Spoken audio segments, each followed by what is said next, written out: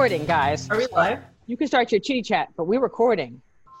Oh, So, dear. yeah. Wait a minute. How many Now participants? my mechanic calls me. Oh, your mechanic is calling now? Oh, my God. It's bad because I'm trying to get a share. Did she just fall off of something? Hold on 1 second. I was like, Did she just fell fell off? off the chair. He did. Wow. What's That- going on? Yeah, she started drinking early today. I'm just kidding. How y'all doing? Yeah, Heather's drinking early today, everybody. She had a cocktail ahead of everyone. And wishes. So, how you guys doing? Oh, we're good. Yeah. You know me. Look, Uh-huh. the dome is Oh, hot. yeah. Yeah, it is hot. It's hot. Definitely hot. Yeah, it's hot. It's I'm, definitely hot. Felicia looks good. I like your necklace, girl. Thanks. It's been suggested that if it gets hot in here, the removal of all garments is one school of thought that I personally do not subscribe to. Getting hot in here. I'm actually feeling the same way. I'm like, is this sweater too hot? It's so funny. Oh, yeah, you're making me hot in that sweater. Okay, you know what it is? It's like working with females. It's like, okay, because you know, like you know, cause you know, we're feeling better about this podcast because we're all trying to look a little bit better. It's like, all right. This maybe Pam's putting on. Look at Pam's fixing her face. Masavia Greer. Boom, boom. Okay, boom. We're going live on Facebook. Boom. Okay, wait. My let me hair get is that. out Let the me way. get that. Oh, Do I have spinach in my tooth? Do I? Just kidding. Let's zoom up on it. Let's see. Okay, spinach on your tooth. I don't think so. Boom. Okay, so can I go live? Why is it not letting me go live now? Don't like me. Oh, man. No, you're not live yet, are you? No, I'm trying to. It's telling me it doesn't like what I'm doing. It doesn't Yeah, like waiting. my I'm waiting to see title. you. I know. No, hold on. Because the worst is I'm going to have to, the editor's going to kill me because he's going to be like, what are you doing? He's like, when do I start this thing? When I, no, I'm sorry, shut up. Zip. About to say, when I tell you. You're right. So, okay, preview. He's not letting me go back on. Go live. Okay, I got to start all over again. I am not a happy camper. Because Why not? Oh, it's not working. no, I have to tell you, my whole day has been a little bit weird. My whole day has been a little weird. And it actually started, it says, we're streaming. We are streaming live. Hi, everybody. I don't know how to work this thing. This is turning into a new technology for me. We are at the Laugh Factory. Well, I am at the Laugh Factory, and Heather's at the Laugh Factory. If you just missed it, she fell off her stool. Felicia's looking fabulous with a new necklace. I'm trying to wear a sweater because I think it looks, because I spent too much money on it for it to sit in my drawer because it's a pandemic. And we don't go nowhere during pandemics. I think today was a weird day for me because I watched the news early. I think that is the problem. Anyone have turn on the news? Yes, I've been watching. Yes, it's very disturbing. It's very, very disturbing. We had the William Barr thing that was going on. Oh, man. And it's almost like, I don't mean to be one of those people, but as soon as I see, the guy is, it's everything's so blatant right now. And I posted something online and Felicia said basically, nobody cares. And the fact is the truth is nobody cares. And then I'm thinking Marvin Gaye. So it's who really cares? Who is willing to try to change the world that is destined to die? So I'm like, and I know I'm saying it way in the wrong key. My mother would be like, Maya, darling, why are you singing so low? That Marvin Gaye piece is just, it's not appropriate. We need to go up to, so anyway, that's where I'm at. And it's making me feel very strange. Pam, Did you watch the Barr thing? Did you watch the I watched total? the Barr thing. I watched a big hunk of it, and the fact that they're saying, well, you guys just tear gassed people, protesters, and then you didn't do anything with the protesters who showed up with machine guns, swastikas, a noose hanging around, a brown doll screaming that they want to lynch the governor because he's making people put on a mask and stay home. And he was like, I didn't know anything about that. That's what he said. I didn't know anything about that. And then they said, well, how are you? Is this our guest? Yes, is our guest. Yay! Okay. All right. Fantastic. Oh, and Mike coming in. Hey, Mike, you're Mike is kind of sideways. Mike, you're I'm always sideways. Yep, and I'm sober, so. Hold on. How about now? You look great. Okay, our guest just signed on, There you Mike. go. So you have to give us a minute. I'm very excited. Ladies and gentlemen, those who are watching live, those who are just watching as we rerun this, we're very excited to have Rob Cantrell with us. Everyone, a comedian. Hello. Actor. Can you hear me? Yes, I We can hear can. you. Check, check. How are you, sir? My name's Maya. Above you is Pam, and you know Masavia. Next to Masavia is Felicia. Above Felicia's Heather, and Mike just signed on. So Hello. Hello. How's it going? we're doing Good. well. We're trying to make this pandemic, and we can't tell what's worse, the pandemic or just the news. It's like just Or the heat. regular news. The heat. Heat. Which I got no air conditioning. This is real funk that you see right here. This is just Wow. this is amazing. East Coast, Brooklyn, no air Oh, Brooklyn is conditioning, bad. boxer shorts, So hot. a bowl of ice cubes before you go to bed, and you put them on your forehead. That's the type Wow. of sleep I'm getting. Yes. To tell you the truth, it's really good. Have you slept without air conditioning? yes, because I used to Yes. live in Brooklyn. Not You go since I down, left New it York. sucks at first. At first, you're like, That's oh, I'm going to city die. But then it just, and you're out. When you can get I'm there. not hearing. I got a new microphone, so hold up. Check one. I didn't realize you were in Brooklyn. Rob. I always thought you were in LA for some reason. And Oh, really? that's my mistake. Yeah, I did. I just realized you were in Brooklyn. Yeah, I'm in New York. Yeah, all this time, man. You know? Yeah. Yeah. How are you doing? Are you so the heat is getting to you? You have the fan and the ice cubes, or is it just the ice Yeah, cubes? I got a box fan right on my junk right now, shooting right here. But when you cool the testes, it gets it all the way up. It's Wow. like taking an ice cube and you put it under your armpit. You ever do that move? That's Yeah. another. I think I move. did do that. I'm very excited to learn about. This is a Oh, whole yeah. new thing. Yeah. I mean, Oh, well, ice the cubes in the apocalypse is armpit coming. is You got to know definitely these things. okay. Oh, ice cubes in the armpit. And if you take a stick and it's got, if it comes together like this, you can find water with it. You just go around. I think if you And then there's survive, this thing called the North Star, and if you want to find Jesus, you just go up there. I bet you know where the moss grows on the bottom of every tree in Central Park. Yeah. Is that North Side? I don't know, but I'm not going to tell. I think I I can't don't tell. know. I'm talking shit right now. Yeah. I feel like if you survive New York in the summer without an air conditioner, you can survive anything. That is No, true. I have. No, You're right. Mo, you know what's up.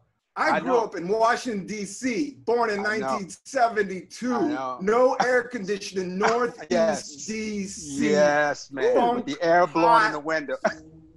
Where in Northeast? Where in Northeast? were I you? was born right off of Constitution Avenue. 6th Oh, Street, wow, Brooklyn. man. Yeah, I went Wow. to Brent Elementary. I went to Brent in South. People Wow, man. Yeah. You from That's close. Chocolate City for real. Like don't when know. it For real. chocolate, I'm not trying to act like the white guy that's trying to be black. No. But the bottom line is, I try to explain it to people. It's like, I was born in Northeast D.C. My dad worked for telling Walter Washington. He knew Wow. Marion Barry. Yeah, when my dad died, Marion Barry wrote our family a letter. Like this Oh my complete. God. My dad knew Marion Barry when he was young and nerdy and cool and shit. Wow. Yeah, Wow. it's old school DC, but Wow. yeah, it's they say fear of a black planet. In Northeast DC, 1972, I was born on a black planet. You were born on a black planet in America. You are a rare breed. Yes, I'm not trying to act like I'm down. I'm from the hood. No, I'm I not know, hood, bro. I'm I not know. street. But I the know. mailman was black, the mayor was black, the bus driver's black, all the stores are black. This is how it is. Wow. You were black by default, huh? I'm black friendly. Yeah, RC You know how bringing they the say they're funk, 420 literally. friendly? Yeah, 420 Chocolate friendly. City, baby. Chocolate Chocolate City. City. Yeah. Yes, it was. I love. Yes. Yeah, I love DC. That's so funny, man, how close we were, because I grew up over by North Capitol Hill, off of Maryland Avenue. Wow. So near Heckinger Mall. And I always tell people in DC growing up, you had to learn how to fight a little bit. Yeah. Like it was just the code.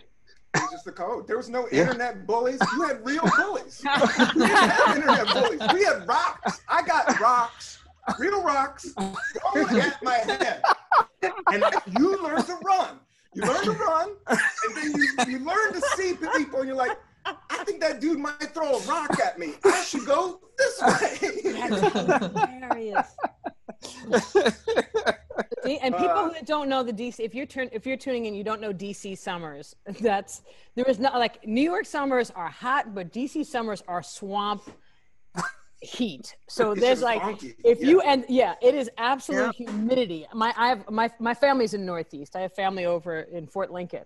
So Nice. I'd sneak down there. But New York, I'm a New Yorker though. Like, my father's stories were like in the ballpark with Joe Torre playing baseball type things. Oh, wow. I got that kind of thing going on. But what brought you to, so comedy brought you to New York? When did you come to New York? Came into New York 2005. 2003, I met Mo.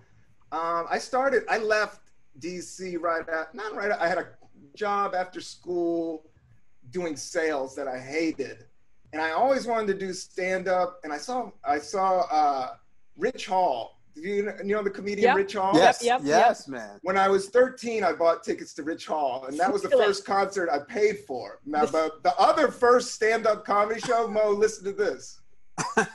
I saw Cosby at the Cap Theater. Wow. Wow. And during the Cosby show, like during that era, somebody on a birthday party, I remember being there and we were at the nosebleeds and looking up at the thing. Wow. Yeah, Wow. crazy. Wow. That's amazing, bro. Yeah, it's amazing. I've had a crazy, wild life, and I've been blessed. It's been fun, but East Coast was never really my thing. I love California. I started stand-up in '99 in San Francisco. I quit my job. I sold everything. I traveled. I had like $1,000, and I was going to land in LA, and somebody had a cheap room in San Francisco that I knew. And I went there, and I went to an open mic, and they have just a really cool scene in San Francisco, especially back then. Right. My buddy was W. Kamau Bell, was like the dude I ran around with. Al Madrigal, those were all like the dudes I ran with early on. Wow. So it was a cool, really diverse scene, really artsy. I'm a total stoner, so I just loved San Francisco. From DC, I never even saw good weed until I was 25. Now, did you ever do stand-up? Did you ever spend any time doing stand-up in DC, though? Yeah, I would go back, like when I lived in San Francisco, I went hard for like 3 years in San Francisco and got out of the open mics and started opening up the Punchline. But then I would go back and stay with my mom and stuff and do shows around DC. So I would do the DC Improv, and there was that weird sports bar in Northern Virginia. It was like the one other comedy room that wasn't the Improv. I forget what not the Connection, right? Not the Comedy Connection. No. It was something like that. But I remember Pretty big place though, right? Yeah, pretty big place, and I think it was it was a basement of a Best Western / comedy club kind of set up. But those are the worst. Back in the '90s, that was a hot room. Yeah, right. In '99, that was a good scene. Did you like 99? Nobody did comedy in '90s. No, I mean, people did comedy, but it wasn't as hot as it is now. That's what blows my mind, man. It was like this weird. When I went to San Francisco, none of my friends were doing stand-up. Nobody even knew what stand-up was. Like I just went and found it, and then I was like, this is like some cool jazz shit. I want to do this, Right. And and I just fell in love with it. How does it hold up to New York? What are the differences? Because I've always been a New York comic. All my closest friends were DC comedians for some reason, and now I'm in LA. But I've always wanted to. I went up to San Francisco once for a couple of shows, but I never really got the feel of it. Like, is it more like a New York room, more like a DC style comedy, more storytelling, or a little? I think it's a little bit more DC. It's a little pretentious. I like DC because it's. New York's just got a ton of money. So there's just a whole upper level of elitism, whereas DC is kind of a blue collar government worker town. Like everybody's kind of the same. And then San Francisco is just like Freakville. It's just like weirdos. And they'll let it breathe. You know what I'm saying? Like San Francisco will let the bit breathe.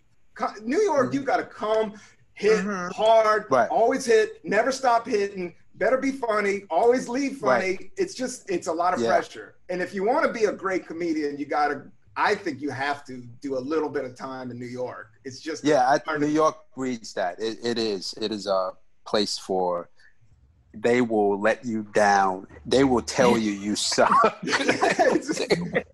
And even if you're good, you got to be like extra good. You have to be extra good to be standing out, because everybody's good. Like everybody's good, but then you have to be extra, like super writer, weird, freakazoid to even stand out. Is that like you have to be Nice black star. twice as hard to get half as much? So you have to be black. Is that like twice That's as hard? acoustic guitar? half What's as- that? So you kind of have to be black. Like you have to go twice as hard to get half the laughs. Like you just have to be New black. York? It's just a quicker, I think comedy is timing. It's like drumming.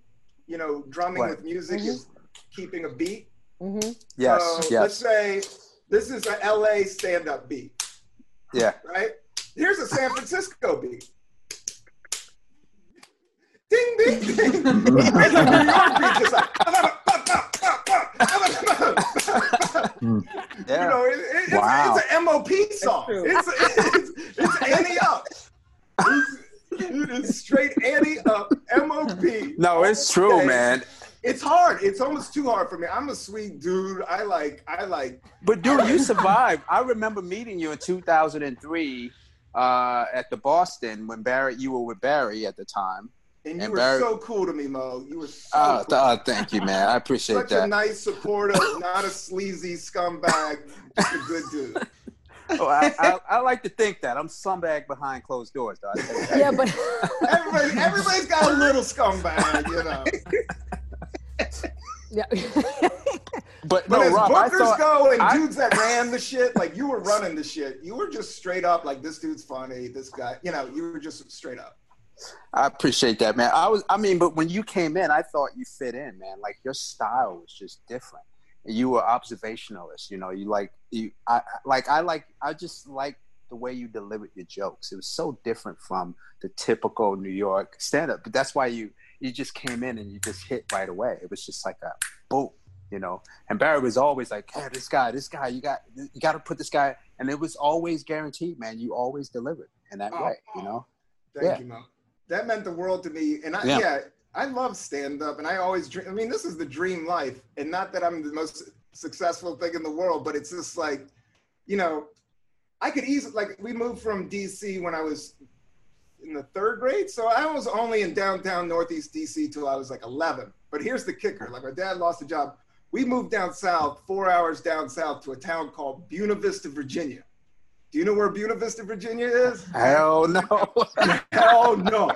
I'm talking hardcore rednecks. You don't even know rednecks like I grew up with, okay? Punch you in the face for reading a book type of rednecks. Nobody's dad went to college. Everybody played football. They all fought. They all chewed tobacco. They all said the N-word. It was the roughest shit ever, man. It was the complete opposite, and I was a fish out of water there, too. Like, I've always, as all of us stand-ups, I've always been the oddball and just always been, but it's been a cool life, and it was a different vibe. And the South does have a terrible history of racism and slavery, which is awful.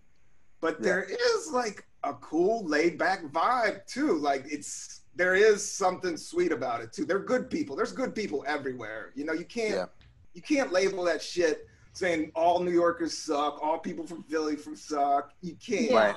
I know rednecks that are probably some of the most racist, hanging out with the KKK guys, but then they have only black friends in New York. So it's very very strange. I know this is my best friend, but like we just left the KKK barbecue. Like, what are you talking about? It's the strangest thing. I was actually telling Heather, it's like I'm mixed race and I never fit in anywhere. So I've been around absolutely everybody, but it's like every white person I've ever met has liked every black person they've ever met. They just don't like those other black people, the ones they've never met. And it always seems very strange because they're always like, well, no, my friends are like me, but those other black people, like, no, what if every everybody is like the people that are like you. But nobody seems to think of this. But I can already tell, you know, it's interesting because I feel the same way with going to different cities, but I felt the reverse about DC. I felt DC had a lot more educated people as a New Yorker. I felt agree with that. We had so many bridge and tunnel, you know, Jersey, Long Island that come in and they talk, you know, and they're screaming at you. And that's the reason you have to fight in New York is because it's our bridge and tunnel crowd that will just start screaming random things. I mean, that's the reason why the New York Post looks like the New York Post does. It's like a ridiculous photo and a giant, like it has to have like the type, most newspaper titles are like this. The Post is like this big. It's, you know, it's always like, shut up. And it's always like, you're like, what happened now? And that's because those are the people that read this. It's a very strange place, but I think I grew up. But it's I mean, I hate to hate on New York because I love it here. I got married here. My wife's from the South Bronx. Yeah, my wife is as New York as it gets, and she's a Jersey girl, but her mom was from the South Bronx, and the dad was from Brooklyn. And, do they protect you? Do they protect you? I don't know if they protect. I don't think they just do their thing. I'm gonna tell you something. Growing up in DC, when I moved to New York, I was not scared at all. Yeah, I'm not scared of New York. Yeah, because DC was like, I'm telling you, was hardcore in the sense that when people were saying, oh, you should be scared to move to New York. I'm like, no, I'm scared. I'm happy to get out of DC now because it was a hardcore place at that time in the 90s. It was. You know? Yeah.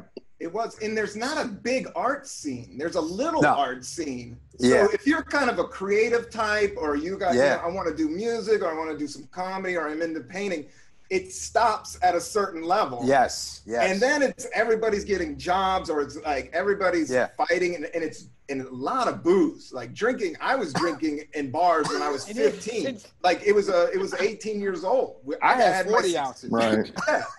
40 ounces. Nobody carded you. You know, I feel that it's true about the drinking. Every time I go down to DC, it was like, okay, another night. This is a night in DC. Everyone's going to go out. They're going to go do comedy. They're going to go out and drink. Then everyone's going to get into a fight, insult each other. No one's talking to each other. Everyone goes home. The next morning, they gossip about who they all beat up on. And then they go back right to it the next day. So it's like you missed the steak and egg. Mo, you know you gotta hit the steak and egg. First you get into the fight, then you hit the steak and egg, then you make out with the weird girl in the parking lot. And then your friends are like, what are you doing? You get in the car, let's get out of here. It's 4 a.m. And then you get home, and then you wake up in your mom's house, hungover, throwing up, and she's going to Sunday school.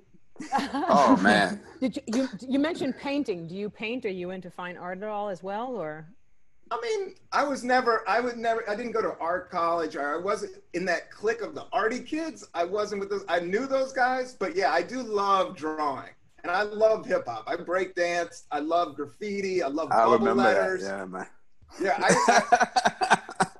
so I loved music and art and comedy. I wasn't into sports. I liked Rolling Stone magazine. I liked Source magazine. I liked hip hop music. I like go-go music. I like funk music. You like what? Go-go? You said what? Go-go. Sorry. About go-go music? For those who my don't, system, I can't help it. For those who don't know, so in DC, for our audience, in DC, there's a music just for DC. It's called go-go music. Only in DC does this play, and it has its own following. It's amazing that I mean, they try to play it all over the world, but it just always stays in DC. It's amazing. It's all percussion. Yeah, it's all percussion. And all percussion. Yeah. 3 in the morning at the steakhouse at the steak and egg. It's a culture in itself. It's only DC would know. Like if you grew up in DC, only you would know this. Like it's a beautiful music. It's a beautiful music. Yeah, it is. It's about dancing because the jams will go on for 23, 30 minutes. One song, one groove. One song is 25 minutes. One song is actually 25 years, but they only you can only gather for certain sections of it. It's real stuff. Okay? There's only like 3 go-go songs. Yeah. They're all. So Rob, how is it working? I mean, how's it been working on The Last OG, man? Because I love that show, man. What's that? I mean, what's that experience like with Tracy Morgan and, you know, even working with Mark? I mean, with the whole cast. Just from that jump, man. Yeah, that was a weird turn. You know, I've been doing stand-up since 99, 20 years now. And I knew Tracy liked me right when I got to town in New York. And he was right before he got 30 Rock. And then when he got 30 Rock, he just he got even bigger. Like, I just didn't see him. But we had a cool relationship right before then. And then he got in that accident and I hadn't seen him. And I was always good friends with Mark Theobald. Like, Mark Theobald is the head writer, or not, he's like one of the top writers. He's written on all 3 seasons, and he also tours with Tracy Morgan. And he started with Mo and I at the Boston Comedy Club, and he's a great comedian, great dude. And I've always gone to Mark for career advice, life advice. We're kind of like the same age. We got married at the same time. We had kids at the same time. We've been doing stand-up at the same time. But Mark always had his shit together. Like, Mark really is on point. Like, one of the more sharper, and he's positive. As a New Yorker, he's like from Brooklyn. And the dude is always smiling, always happy. What's Brooklyn? I mean, Brooklyn. He's from mean Brooklyn. He's from dudes where they don't smile, all right? And all Mark does is smile. That's funny. What? I know, because every time I'd see Mark, I was always like, there's something strange about him. I was like, I can't get a read. He's always like happy and polite. What kind of comedian? I know. What kind of comedian is happy? Yeah. Yeah, but he always kills, and it's always kind of not hacky, and he's not ego-based, and he's just he's just like one of those dudes I look up to, like, hey, if I want to be a good father or I want to be a good man, I just think he's got a good thing going. So, you know, there's certain cats I look like, oh, I want to try to handle my shit like that. Right. So Mark invited me to the set, and I hadn't seen Tracy in 3 years, and I was like, I don't know what this motherfucker's gonna say, you know? And Tracy was standing there, and he goes, yo, Rob, come here. And just gives me like, oh. And then he's like, yo, Rob, listen, hang out today, hang out. So I put the headphones, and I love filmmaking, and entertainment business, I want to direct, I want to produce, and how to do that is just hang out, is watching. And watching the real people do it. And so that's what I did, was just hang out on set, hang out with Tracy. And then a couple weeks down the line, I would stop by because they were filming near me. And I was asking for auditions, but not too hard, just like little now and then. And then one time Tracy was like, yo, Roy, I'm doing Levity Live. Why don't you come up with me? And I was like, That's a good Tracy, spots. Man. I don't know about it. No, I just know that you're Rob. But he goes, why don't you come up to Levity Live? And I was like, I got spots. He goes, how many you got? I got 3 spots. They pay $75 a piece, Tracy. I can't go. He goes, fuck that. I'll give you $300 just to hang out with me tonight. So I was like, that's what we're doing. We are doing that. And I canceled like comic strip. I canceled like 3 spots and just went up and just hung. He didn't even put me on stage that night. I think he wanted me to write for him. He was trying to put together Mark was already writing for him.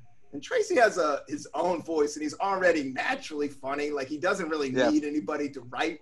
He just needs somebody to bounce shit off of, because he's always going. He's just whatever, you know, that Tracy Morgan thing, that's the thing. Right. And it's always going 24/7.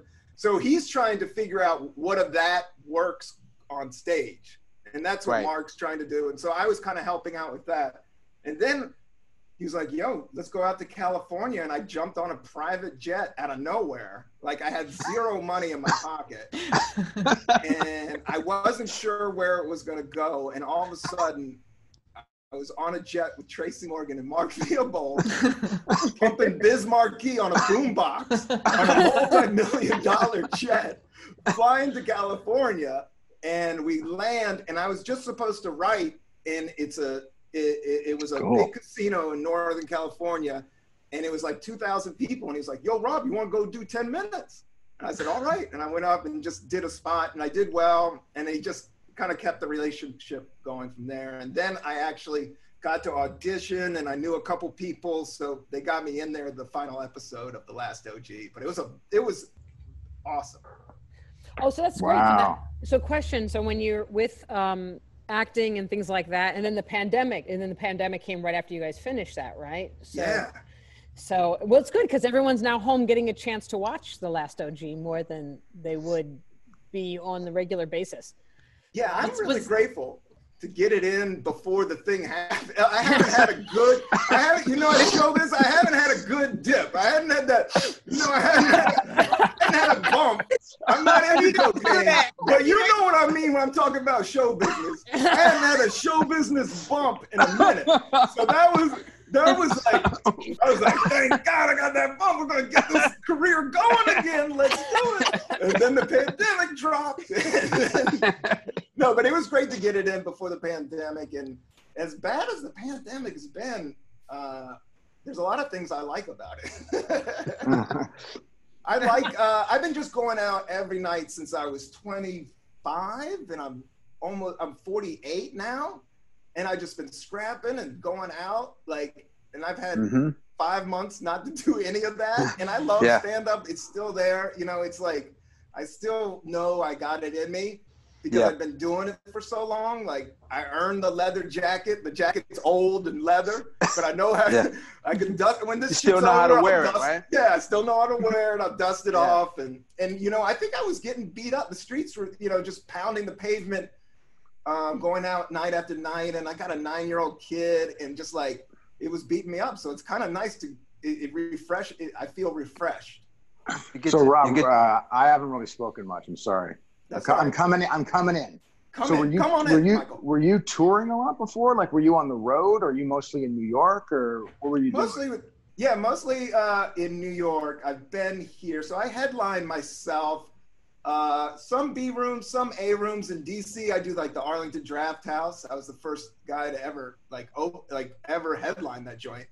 But then I was opening for Tracy for a year and a half. I got to do the Beacon with them. Sold out. Oh, nice! Wow. Yeah, that was amazing. That's awesome. That was one of the best gigs, and I love like the Beacon Theater, the Allman Brothers. Beacon Theater is strange, right? It's a different. It's not big, but it's big. You know, it's like it's a special room. It's a nightmare. You know? I have a bad story, but go on with your story. You know what? Positive. Can I make a side note that I've been wanting to tell you, Rob, since we're on this call? Yeah. I don't know if you can see my hair. We have the same hair. I'm not kidding. If I was in the same humidity as you, with no AC, I have AC, I would have your hair. Because that's exactly what my hair does. So that's how I know how humid it is where you are. Oh, because my hair says all it has to. This is Mike, you know, you're very revealing. Look, I have the same hair. We have the same hair. Yeah. I mean, I don't you know you got that brother Gene, right, Mike? You know you got that brother Gene, right? Exactly. I mean, I'm not saying your hair does this necessarily, but I guarantee you, if I was beside you right now, people would be like, these guys are related because we'd have the same look. Yeah. So anyway, just wanted to point that out and tell you if we can figure out a way to get you an air conditioner, I'm in. There's any way to get you an air conditioner. Hey, Rob, I got extra air conditioners, bro. No, I don't want it. I don't want it. We had wall units and they were leaking, and I always got to take the thing out, and it hurts my knees, and I always think I'm going to break my ankle, and it kills the floor. Right. It cuts me up. Like, I'm just You're owning it. I'm just going to soak it up. You're owning it. Super positive guy because that would never be my attitude. I know. Never. Yeah. Never. Like, never in that heat would I be like, you know what? I mean, I don't care if it wrecks the floors. I guess I got to be in there. I can't have that. Because that's amazing. But AC, I get sick a lot, and there's germs, and I just don't think that's a good point. You know, my mother, even now, my mom is 77. She has air conditioners in the house, but she refuses to use them. She uses her fan. She says she doesn't want to it would destroy her immune system by being under the air all the time. And I'm like, Mom, it's hot in Memphis. But she refuses. She's in Memphis. She's in Memphis. Whoa. Yeah. She's like, I have to use my fan. Yeah. Her skin must look amazing. I didn't know.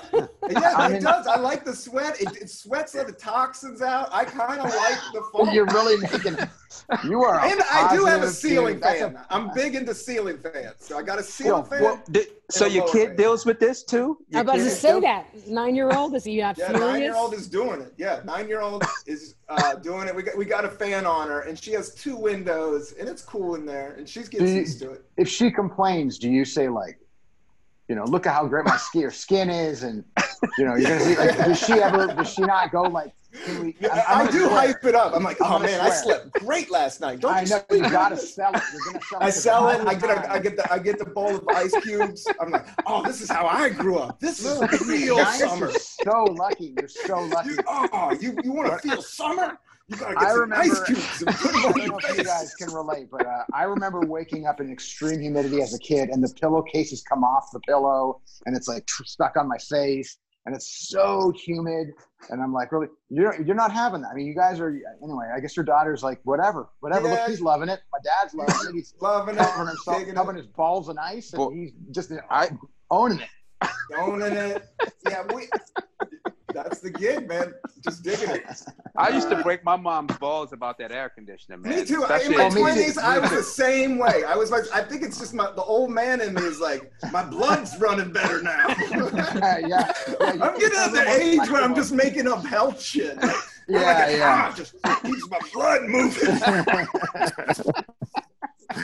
I know, I'm just so funny, cheap. man. I'm just cheap. No, dude. To me, it's total admiration. It's not. cheap. And It's I do like- think it makes you sick. I don't have time for. I haven't gotten the virus, but even before this, I was taking all kinds of vitamins. Like, I had a friend actually in San Francisco. One of my close friends, like my right hand dude, died at 26 from the flu, and he had no air wow. conditioning. Oh my God. Yeah, he lived in no. Oakland, California. Dan Crawford, and I love this guy, the sweetest guy ever. And I went out on a show, and everybody loved him in the comedy community. And he got the flu, and he couldn't shake it. And he went to the emergency room, and he didn't have health insurance, and they sent him home, and he had a seizure, and it got in his ear, and he died. Oh, man. Like, yeah. So that I've always been like, dude, I'm not trying to catch colds. Like, I'm not trying to I'm taking vitamin C. I'm working out, emergency 2 times a day. Emergency. No, I'm with you, man. I'm all with the you on time. that one, bro. No, Yeah. the dump, Definitely more. Yeah. It's definitely more flexible. With like when you're all that, the heat like coming out of a sauna, you can stretch better. You know what I mean? yeah, see, Yeah. this is a man. There's upsides. Man conversation. Man Oh, conversation. I'm sorry. Because Is if this you the don't man have, segment? because if you Yeah, don't it is. have, if you don't have the right hair, okay, you are messed up. Now my hair, like everyone's like, oh, you got these cute these curls. It just becomes a giant wall of a bush that happens to my head. It is completely uncontrollable. I lose brushes. I lose. Well, Maya, you do have that I blackness definitely- in you. yeah, You know that, right? You definitely can't keep a boyfriend with my hair standing up on top of my head with pores wide open, sweating, makeup pouring off the side of your face.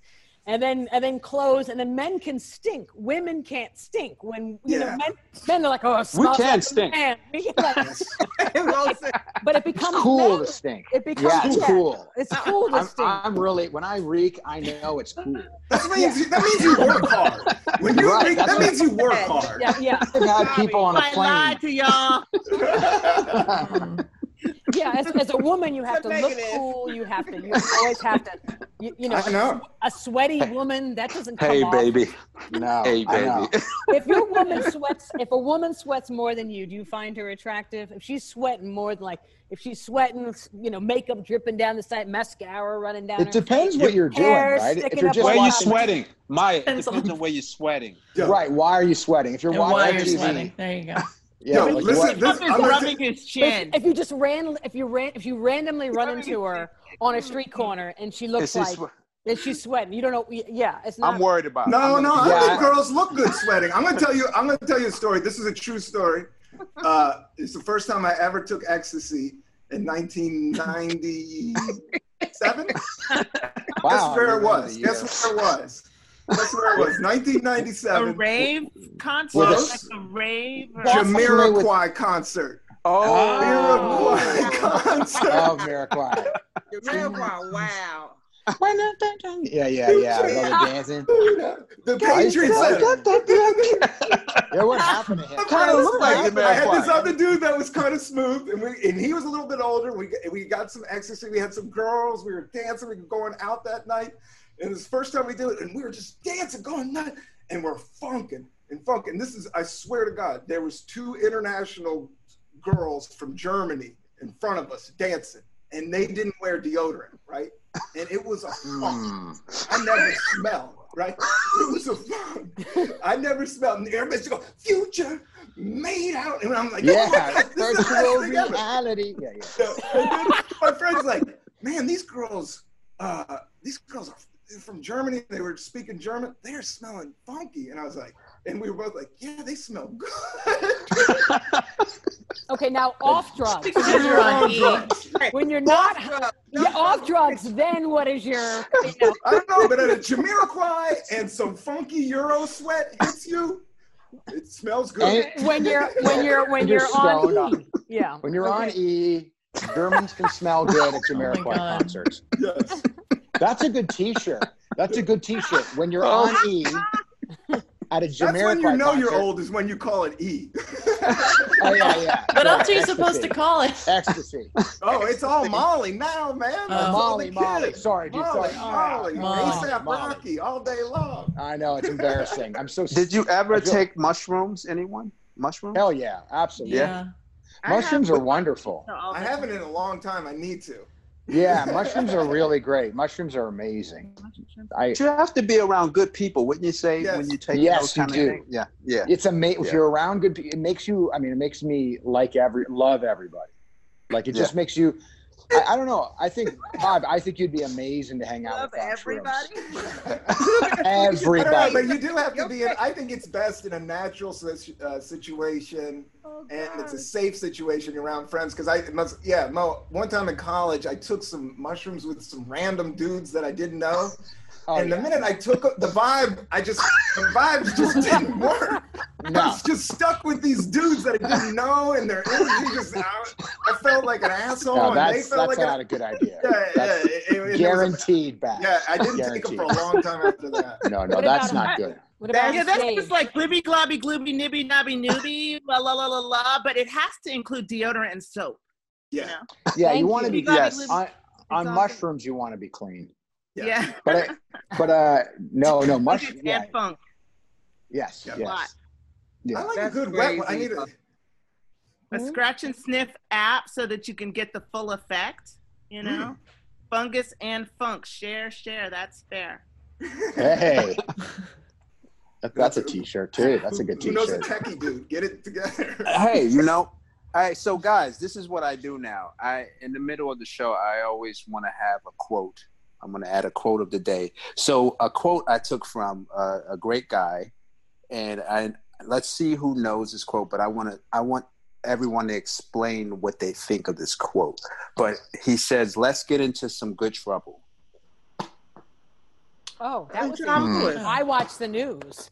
Of course. So what would you think of what do you think he meant, and what would you think of when you think of "let's get into some good trouble"? You're giving. Go ahead, Maya. I have two. When I heard John Lewis saying yesterday when they played his audio of "Let's get into some good trouble," first I flashed to Tony Woods, because I know Tony Woods would always say, "Let's get into some good trouble," and that trouble never ended up really good.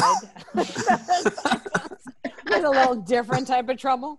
But yeah, okay. So, but that's all I had. That was my point on getting into some good trouble. That reminded me of DC. That was a very DC.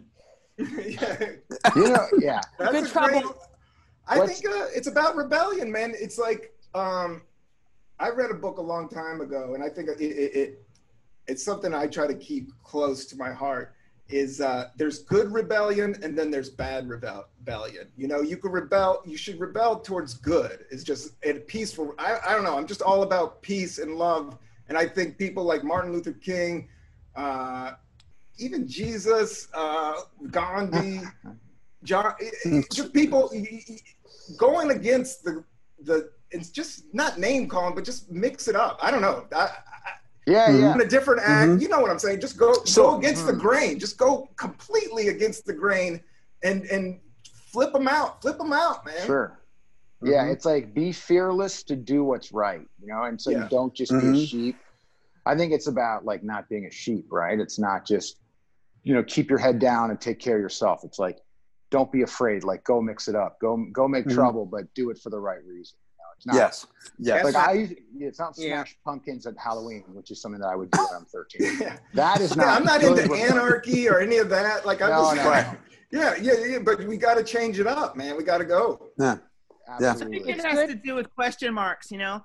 Get into some good trouble reminds me of question marks, because like question marks are there for a reason, and they basically mean that somebody doesn't know the answer. So you know you're in some good trouble if you're asking a question, basically. And it'll be annoying because you're asking a question. A question mark is a piece of punctuation, and it's there to make sure that there's stuff that we know that we don't know. But if you ask questions, you're into some good trouble because somebody decided that it was a question instead of like a common sense, like clear mutual understanding. So if you're in a question mark zone, you're in some good trouble.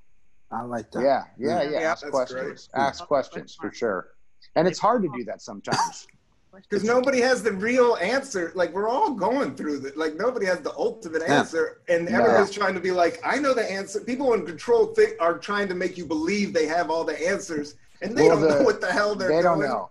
And they don't know. Notice, and everything now, if you notice, is becoming more and more black and white or dualistic, meaning right or wrong, red or blue, or maybe even black or white. It's always like there's no nuance to anything. There's no discussion. It's like all Twitter shit. It's all like, you know, 6 words or what headline or clickbait or, you know, you take something out of context and you can screw it with. So it's hard though. I think it's harder now to make good trouble. Is that what it is? Good trouble? Good trouble, right? Yes. Because how do you, unless you have to be so, you have to go so far to one side or the other, and you can't, but maybe that's the art now. Maybe it's like, we're going to get in trouble because we're going to be willing to be misunderstood by a lot of people, because that's the truth. I feel like, I think, go ahead. Go ahead, Mike. I was about to just throw it to you anyway, because I was like, when I hear good, let's have some good trouble. I was like, again, that's been my life. I have like, and Heather's life has been a lifetime of good trouble that really is exhausting. It's exhausting. It becomes, so Heather, what do you have to say about, because we've done a lot of good trouble projects. I don't think it's exhausting. I just think it's, I mean, it can be exhausting, but it's, I think nothing ever changed without good trouble. Like no change ever comes unless there's trouble. But I think trouble is relative to the people that are having to change. So I think it's called trouble when people have to be made uncomfortable, and people have to be made uncomfortable in order for things to change. So just there's going to be people that have to be uncomfortable. And then those people look at it as trouble, and the rest of us look at it as good trouble. Yes. Because it's uprooting everything and causing things to change, and that's, you know, and so that's good trouble. I always like that quote. I love that quote. I mean, he said it. Pam, what were you going to say, Pam? Pam had some thoughts. She's always got something profound brewing in her No, body. stop it. Don't put the microscope on me. No, I was thinking the same thing, though. When you have to get into good trouble, you know what the act you're going to perform is going to cause a lot of trouble, but it's for the better good. Right. It's for the good, so you're going to do it regardless because you know you want a better outcome.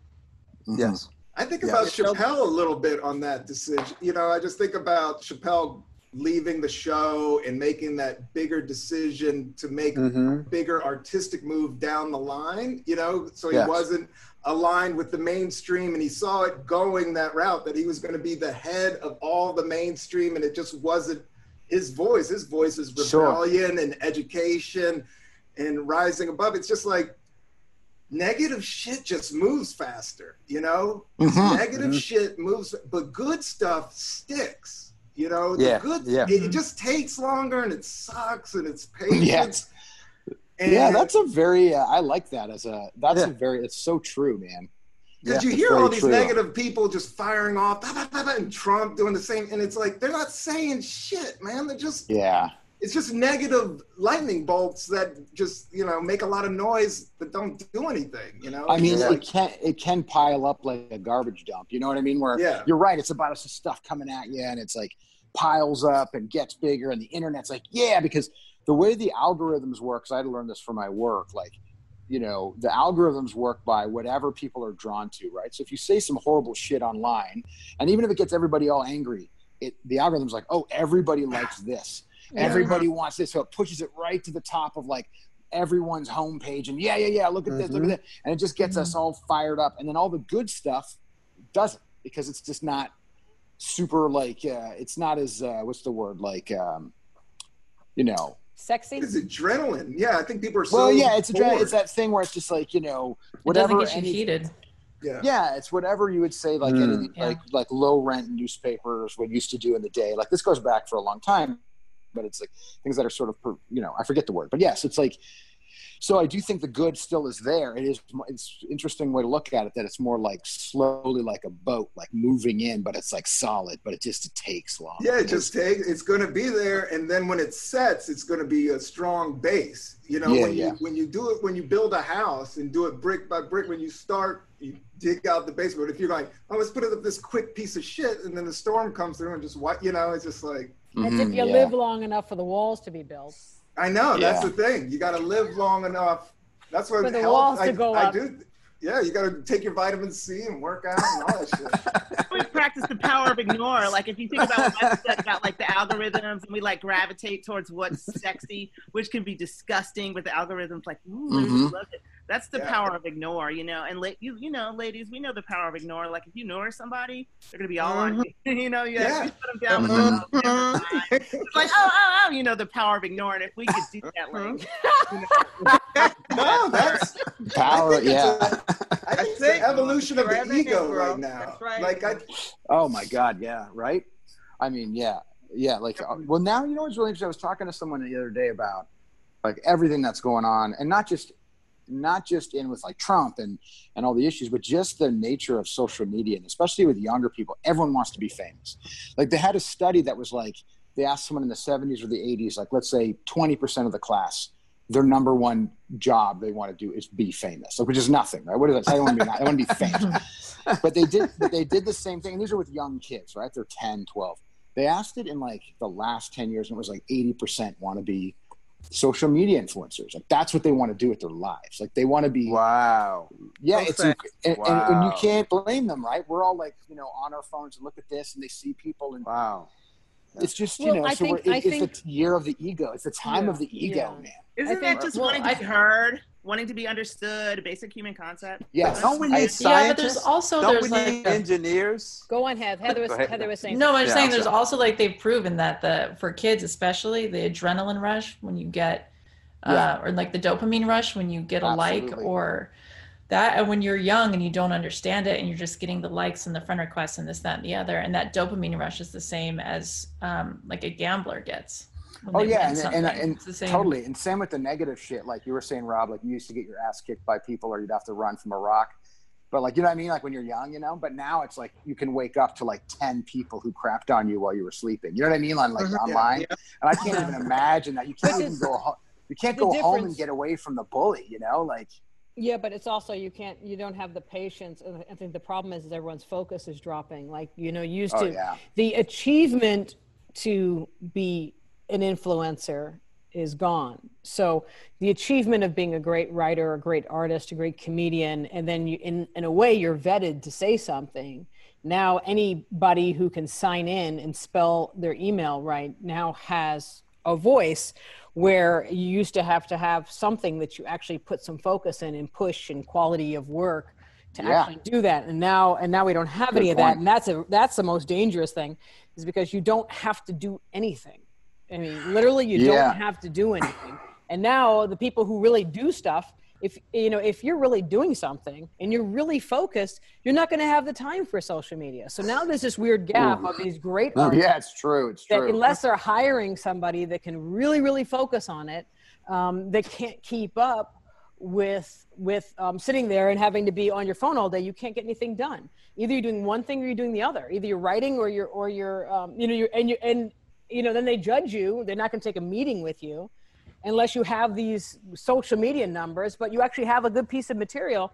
but you know, they don't really want to take the meeting to read the material because you don't have some crazy number that if you had the number, you probably couldn't execute anything. So I know. And it feels gross, right? To be like, I got to be posting, like me, look at me. Hello. I mean, it's kind of like you were saying, Felicia, where it's like, yes, it's people wanting to be heard and listened to, but it's like going about it the absolute wrong way. It's not sitting across from someone who cares about you and wants to talk. It's like this huge abyss of like whatever noise, like, look at me, hear me. And I think it's a really terrible place to try and find we're in Hollywood, validity. So we're in Hollywood. Do you think it's just that we're all old and jealous because we can't text with our toes?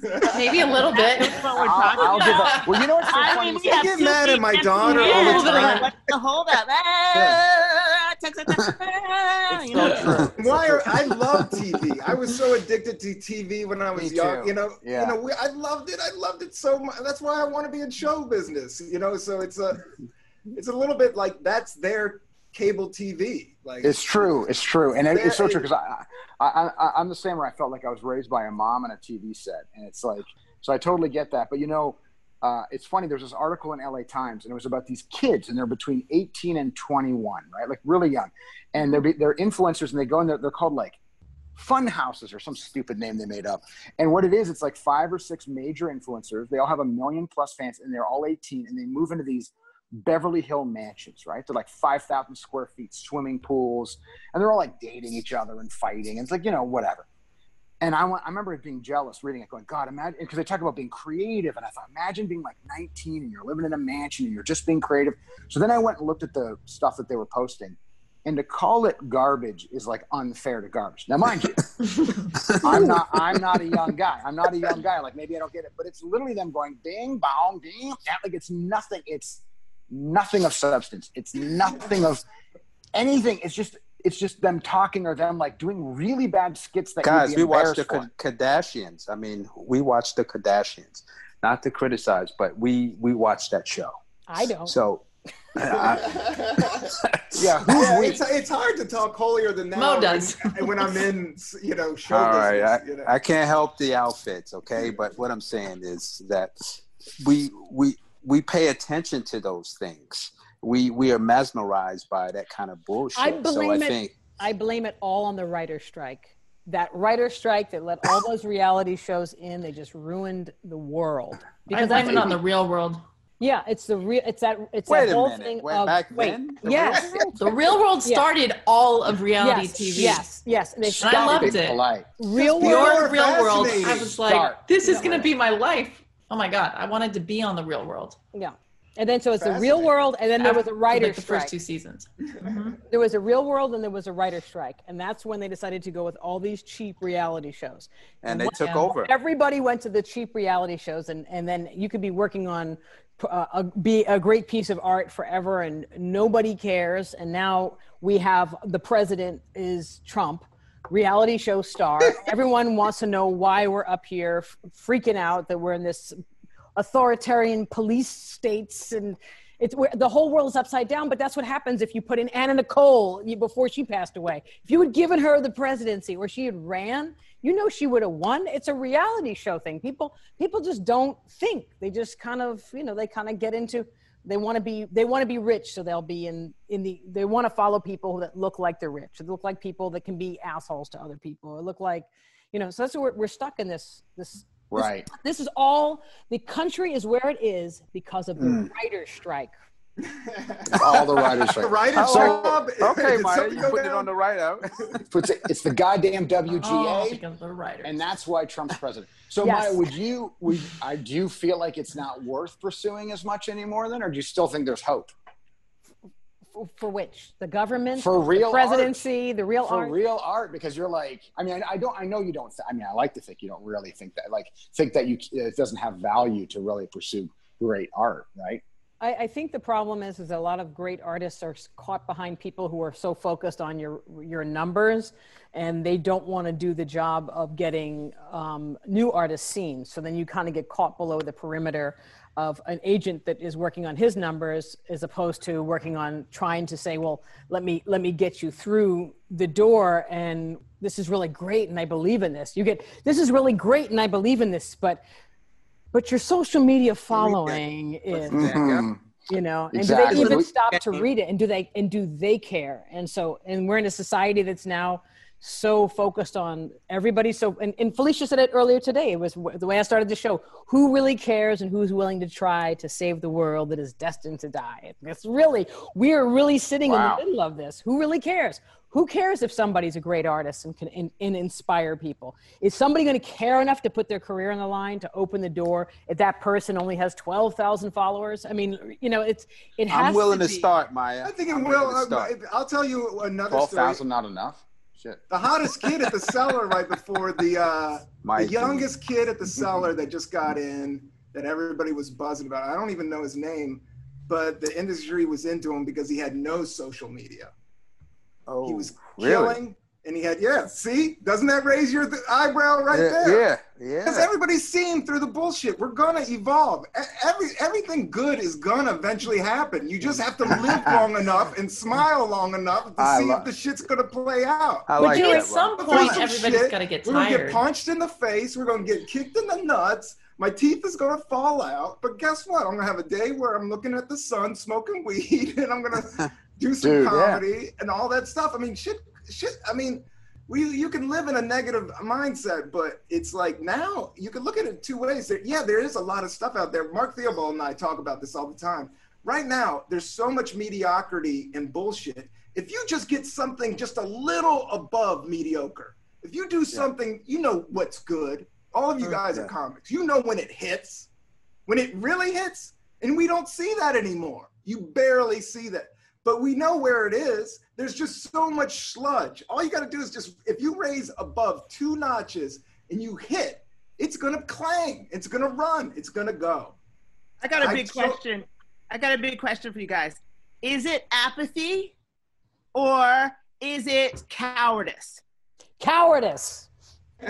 On who's? Like, are we actually afraid to be funny, afraid to be, you know, do something cutting edge? It's going to get canned, like my painter pants. If anybody remembers my painter pants that I colored all over, and then they were they were a hit because of the algorithm. Everybody liked them, and that made me feel good. But they sucked because I, you know, colored them with magic marker. I talked about it before. So is it couragelessness? Like, are we cowards, or is it really like, are we really like worshiping the algorithm, or like, is it real apathy? Like, is everybody actually just zombied out? What's up? Anybody? Well, you know what's funny about that now too. And first of all, Rob, you are the most positive guy, and I want your number so I can call you from everything. That's why I don't book in New York. Nobody understands me in comedy. If I had a club, because I do think existence is beautiful. I believe in breathing. I believe every breath is sacred. I've had a cool life. If I got taken out, I'd say thank you very much. It was a fun fucking ride. That's a good answer. Yeah, that's what I mean, man. Ice cream is good. I'm following you, Rob.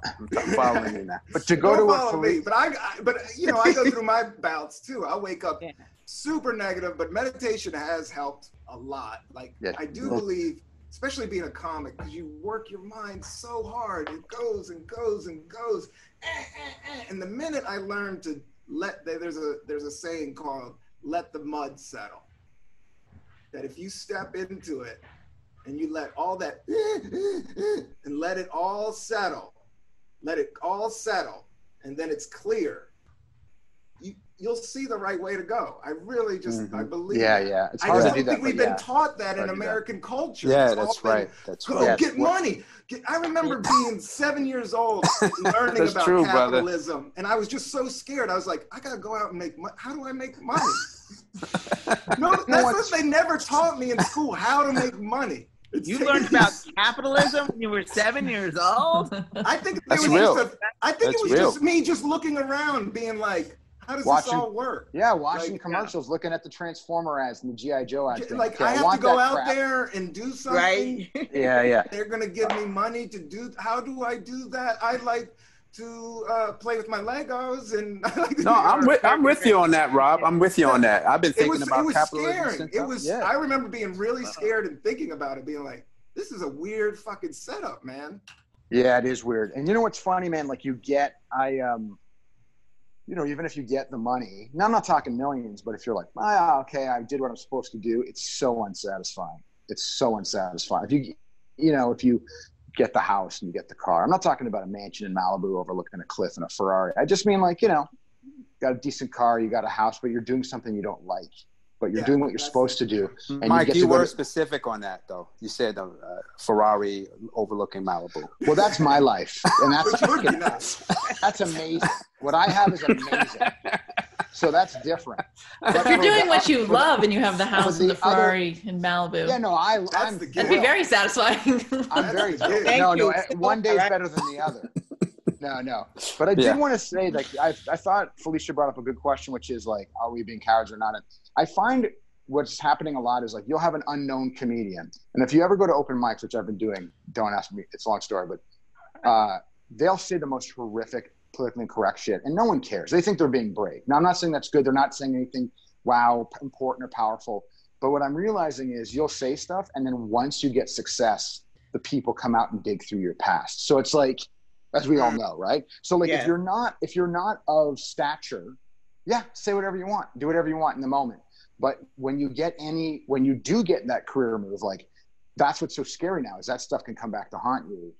And because maybe times have changed, maybe it was okay to say something then that's not now, or it doesn't even matter what it is. Like, you just don't know. So it's like, you know, it's hard to even know, like, it's such a difficult thing to be like, I want to be brave for the moment, but we just judged the moment. It's a moving target. Does that make sense? Like, you know, there's certain sensibilities that are like of right and wrong, but then like the target moves for like, you know, what was right, what wasn't right. I don't know if I'm making sense. It's just a very you're saying like it's binary. One, you talked about the binary. It's this or that. Exactly, binary. And then on top of being binary, it's fickle. Like, how can you be binary and fickle? Like, what is that?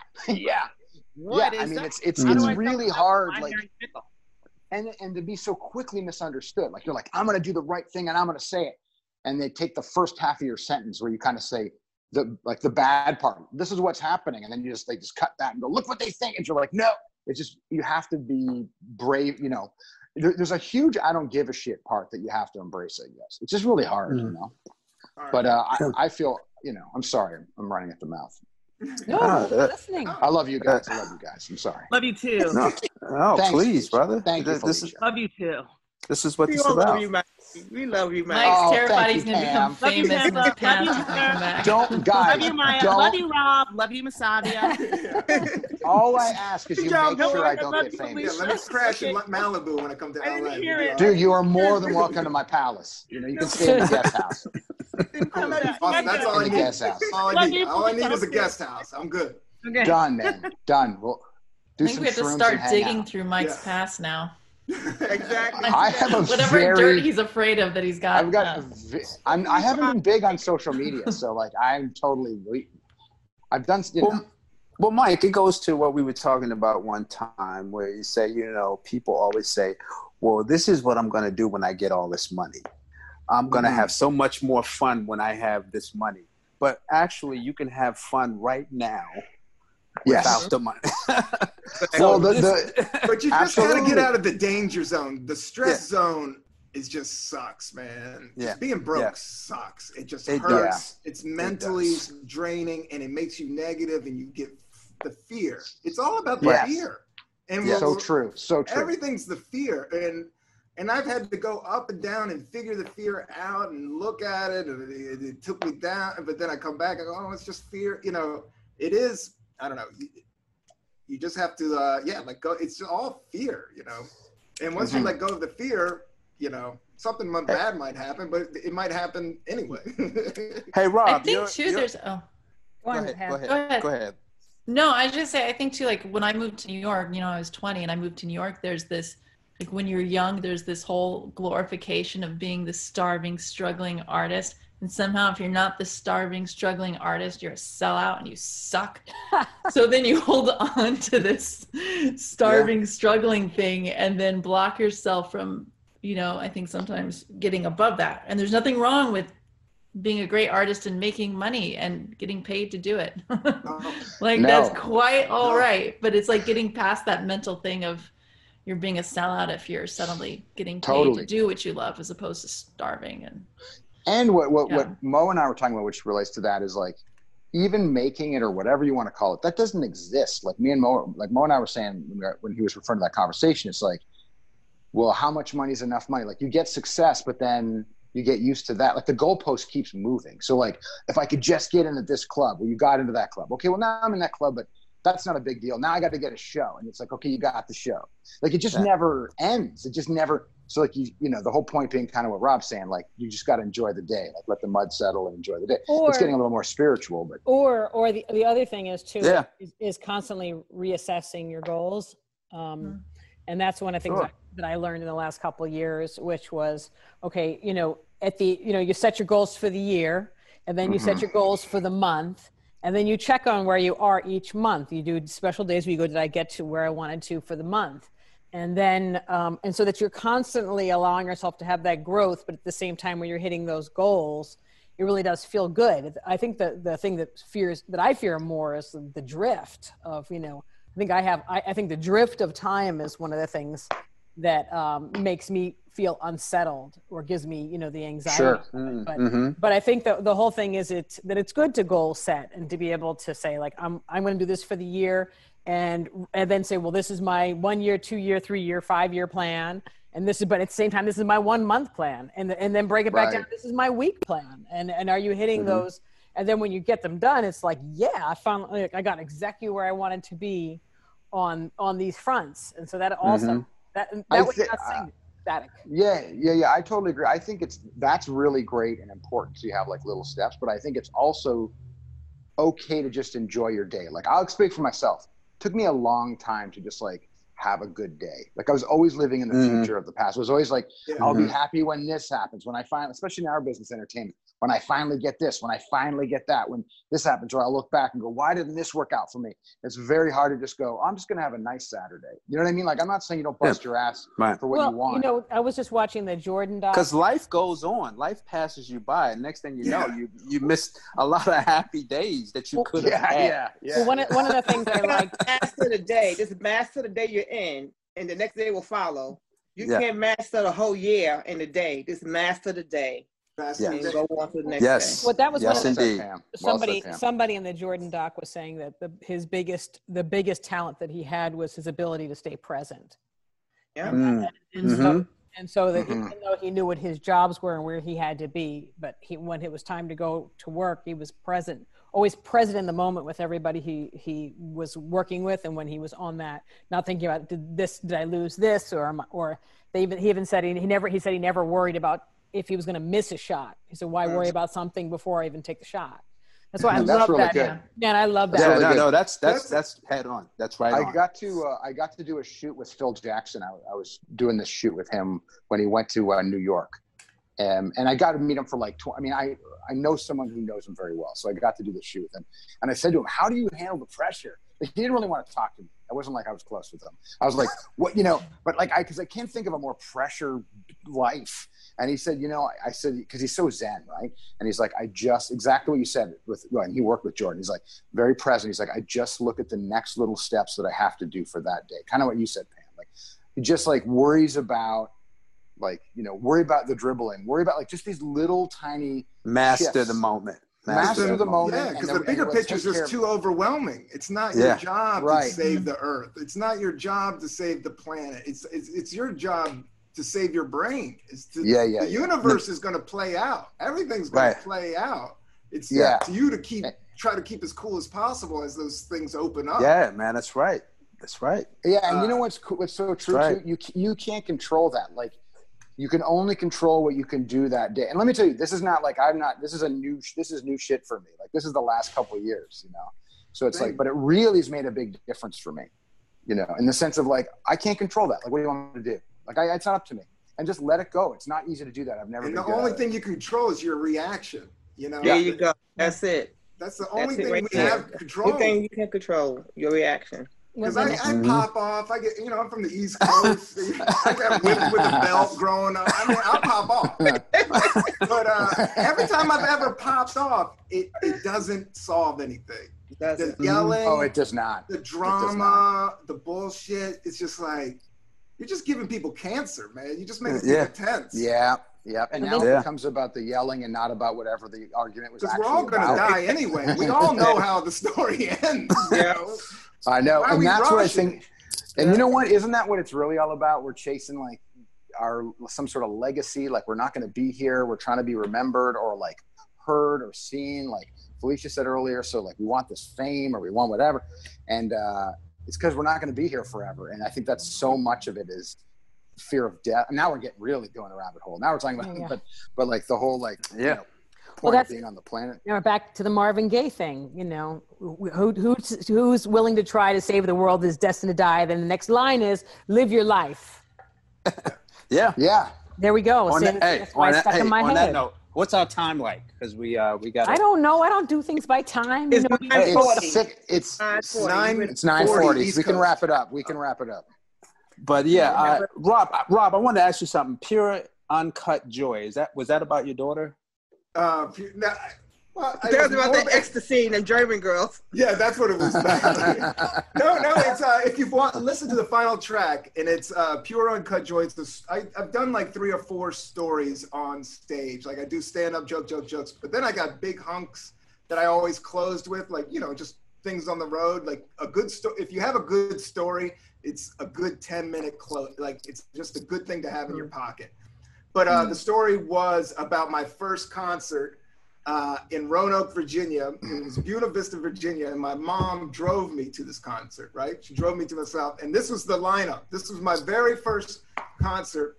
My dad died in '82, right? Died in a car accident out of nowhere.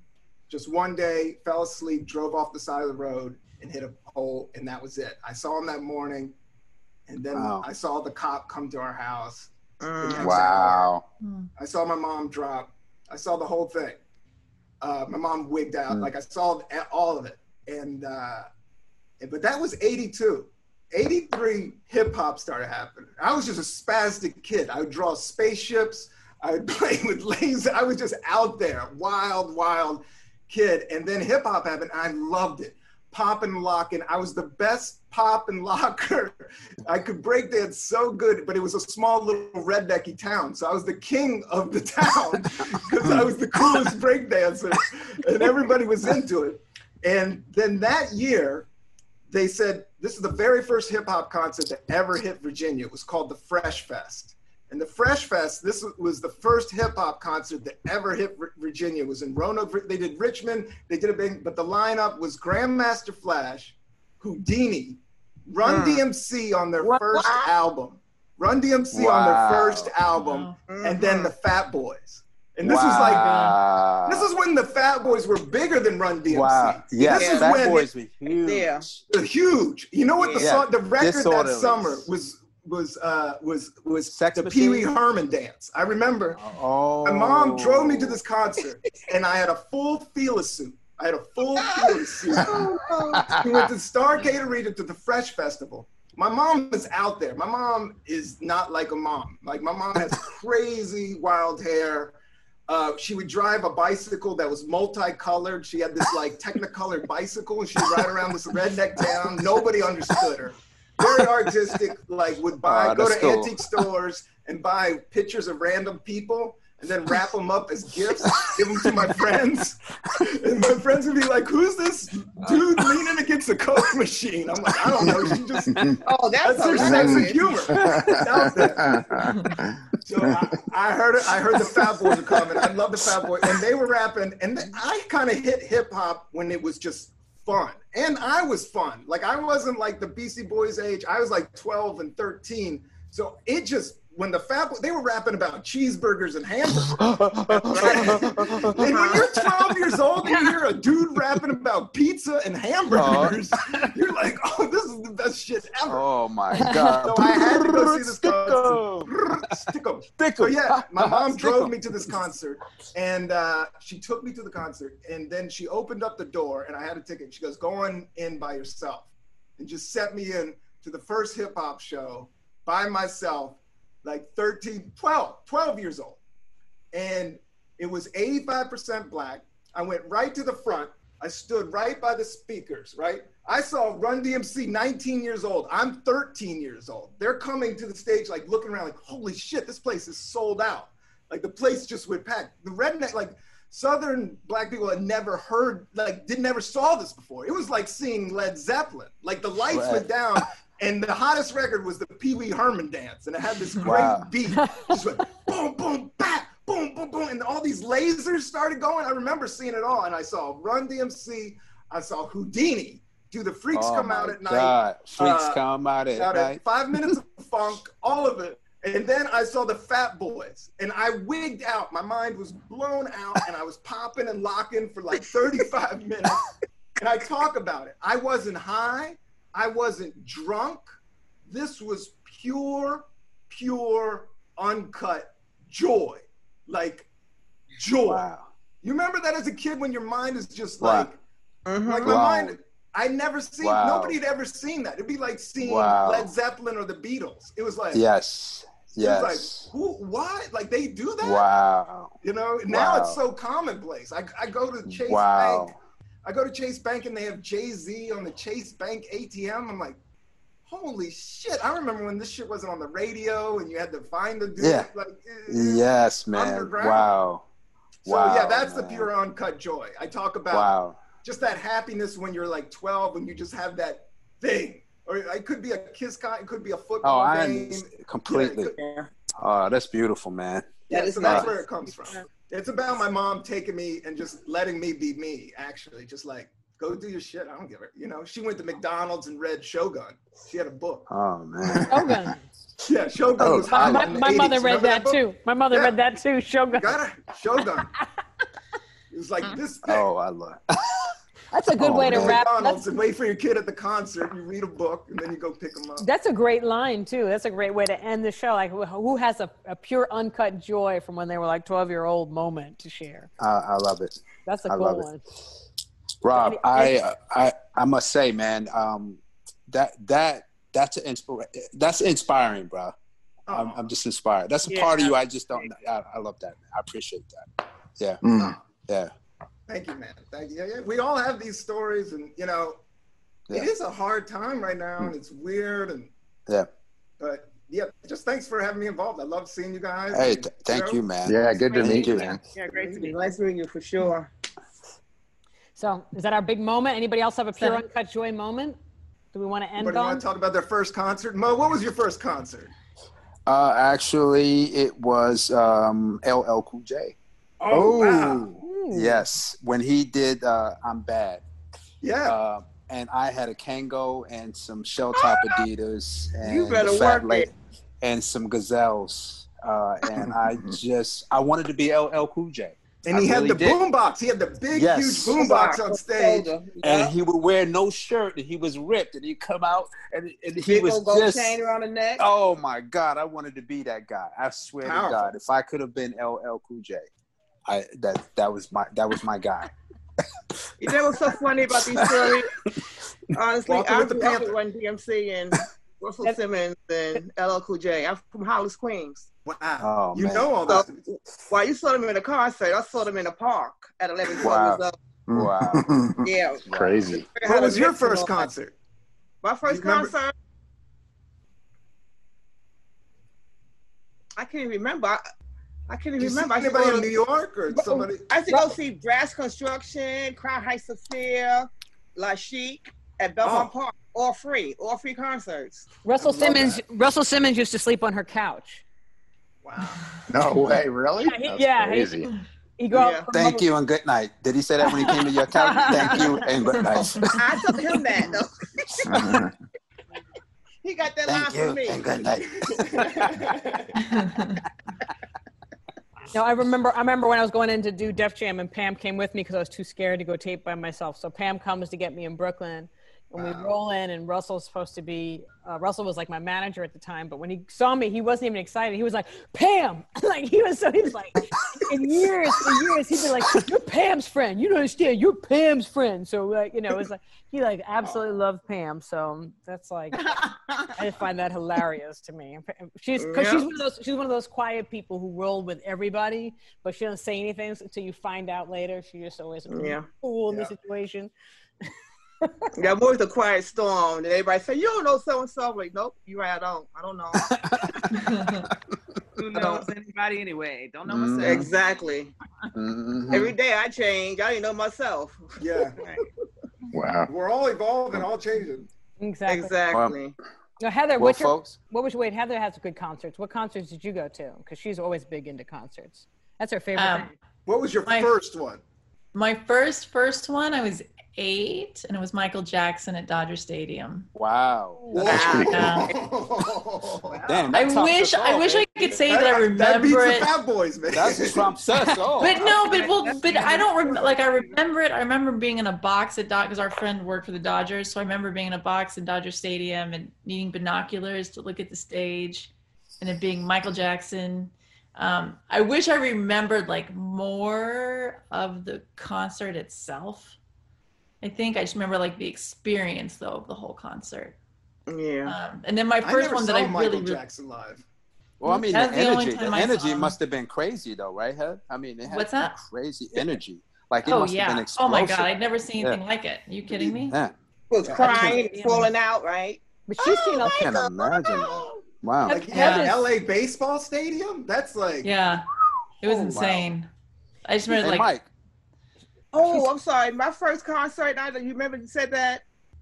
It was at the Shea Stadium. It was a big hip hop concert.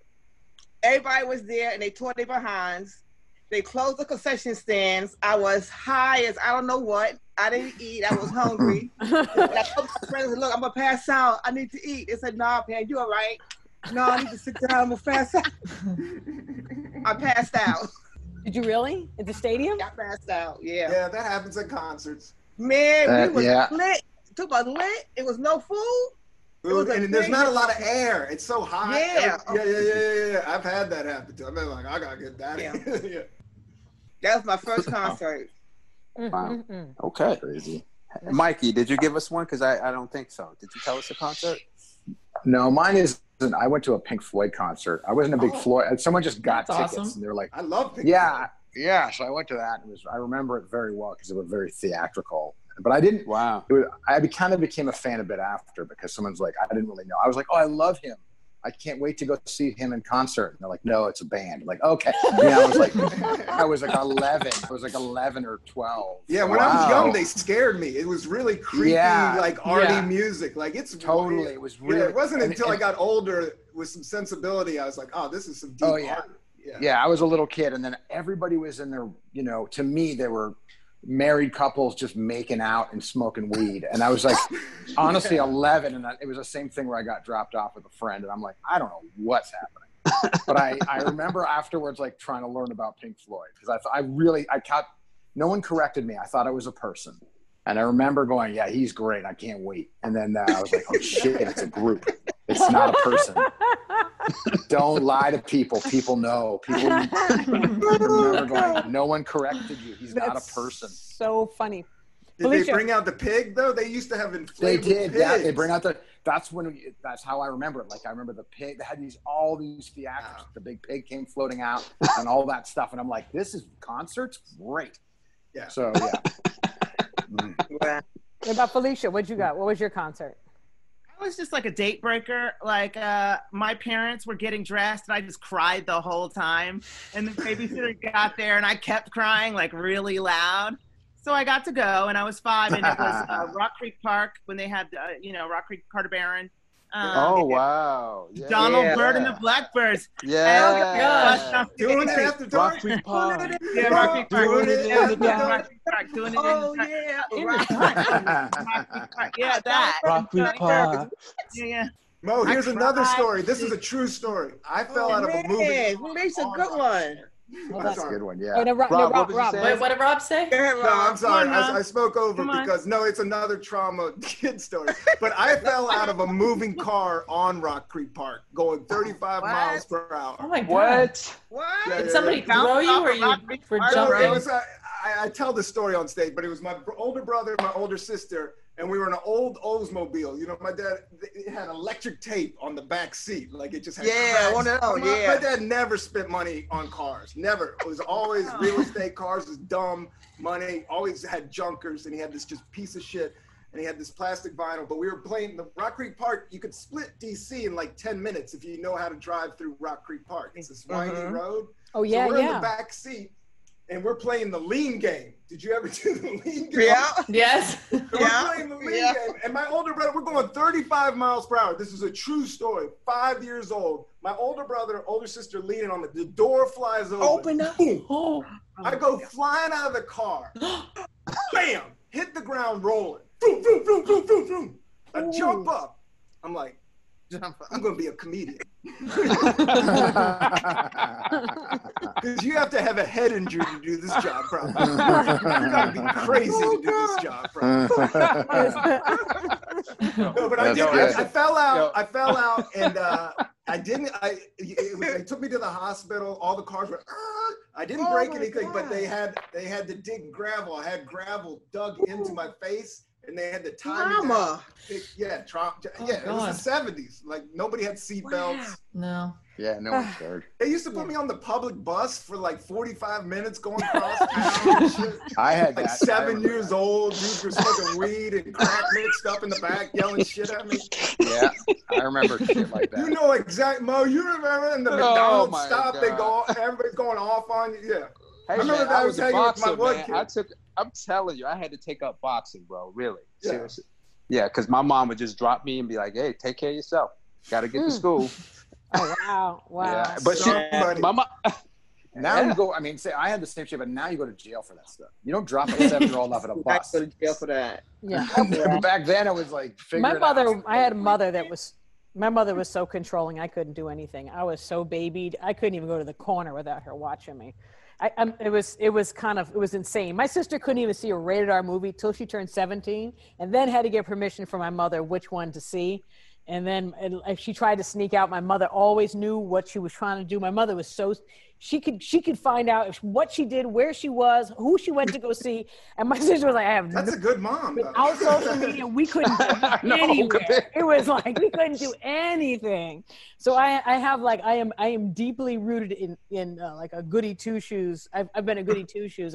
Well, that describes your personality now, Maya. Yeah, well, no, it does. My mom passed when I was 14, so but I would still be too scared to do anything. So even like my crazy stories, I never was like at a party that like went wild. Like my craziest thing was getting drunk at the Boston on New Year's and being like, can I make it to Benny's Pizza? I need to eat something. I know. The Boston was pretty crazy though. Boston was pretty crazy. But that's why Masavi and I are so tight, because there was a couple guys that played Big Brother that like Masavi would watch me in the club and make sure that I wouldn't, because I'll have 2 cocktails and I'd be passed out. So they kind of cut me off at like margarita and a half, and then they send me home with our friend Tony Carboni, who was another comedian. So send me home with Tony Carboni. So, Tony will make sure you get home safe. Like they were I had parameters on me. I'm still. Yeah. Oh yeah, because we know you'll end up somewhere. Tied up. They have a place tied up. Get parameters now. Like, is there a service that offers that helps, wild adults just kind of I know some of those comics of... would have tied you up back then. I know those guys. Yeah, all the problems in my life were the little bitty gap of like the worst, somebody getting past when Masavia said, stay away from that person. Then they found out where I was and showed up. And then that always became the problem. So I always had to have like a chaperone. Oh, believe me, I had to break up plenty of fights back in those days. Yeah. Especially at the Boston. At the Boston, those late shows, those random, who knows who was going to roll in there, man. I know, man. It was a great crowd to learn how to do stand-up, though. It was the hardest. I saw comics quit comedy on that stage. Because it was so hard. People would eat it. You would eat. Most people would, I would say 50% would eat it. Like, but then like the top tier, you would figure it out and you could get some good sets and you could get them going if you had a good crowd. The club was so nuts. I remember, and this is what a goody two shoes I was at the Boston. It was like it was Kevin Brennan and someone else, and they got mad at each other. They started throwing the mic. They'd like take the mic off and just chuck the mic. And so I remember going up to Kevin Brennan. Was like, I was so new at comedy. I was like, "Do you know how hard it is to get an opportunity to perform on this stage? And here you are throwing them like nobody wanted me around. I was just like, everyone's like partying, and I'm like, that was just wrong, and I can't believe you did that. I was always like, that was wrong. You can't do that." Mine was the original Karen. She was. I was the original Karen, yeah, right? But I didn't have anybody to call. Like, who are you going to call? Barry Katz? You're like, Meanwhile, you got guys in the back room doing lines and smoking weed. no, and this is how funny it was years later. I mean, I'm talking about 15 years later. I go down, we're down, and it was right before the Boston finally closed, and I'm with Poppy Fields. And Poppy's like, I said, I quit comedy for so long. She's like, you needed to quit. She's like, if Hollywood kept you healthy. Everyone else became drug addicts. And I was like, they're doing drugs? This one's coming out rubbing, and I'm like, everybody like grinning. I'm like, I had no idea those were the symptoms. That's how stupid I was. I was such I'm glad you were. I couldn't figure it out. Huh? It's good. It was good. It's good. It's good that you were that way. It kept you safe. Believe me, it kept you safe. You guys kept me safe. Yeah. You guys kept me safe. You know, I had the best, like the safest party animals around me. Well, meanwhile, I was a deviant uptown somewhere, you know. But anyway. Oh. Who's to say? I'm joking, guys. Come on. You know who's watching. You don't know who's watching. Every eyebrow raises. I know. We're all like, new story. Listen, Joe just took a pivot. We're about to wrap up. All right. On that note. Back to Mo's deviance on Thursday. Yes, exactly. To be continued, Mo. Hey, exactly. Folks, you guys are wonderful. Rob, thank you for coming on, man. A breath of fresh air, bro. It's Thanks, great to see Rob. It was great. Yeah, Rob. Really, great to meet you, man. I love great to meet you. Yeah, I knew anybody Mo was going to bring was going to be cool and interesting and funny and interesting. So this is great.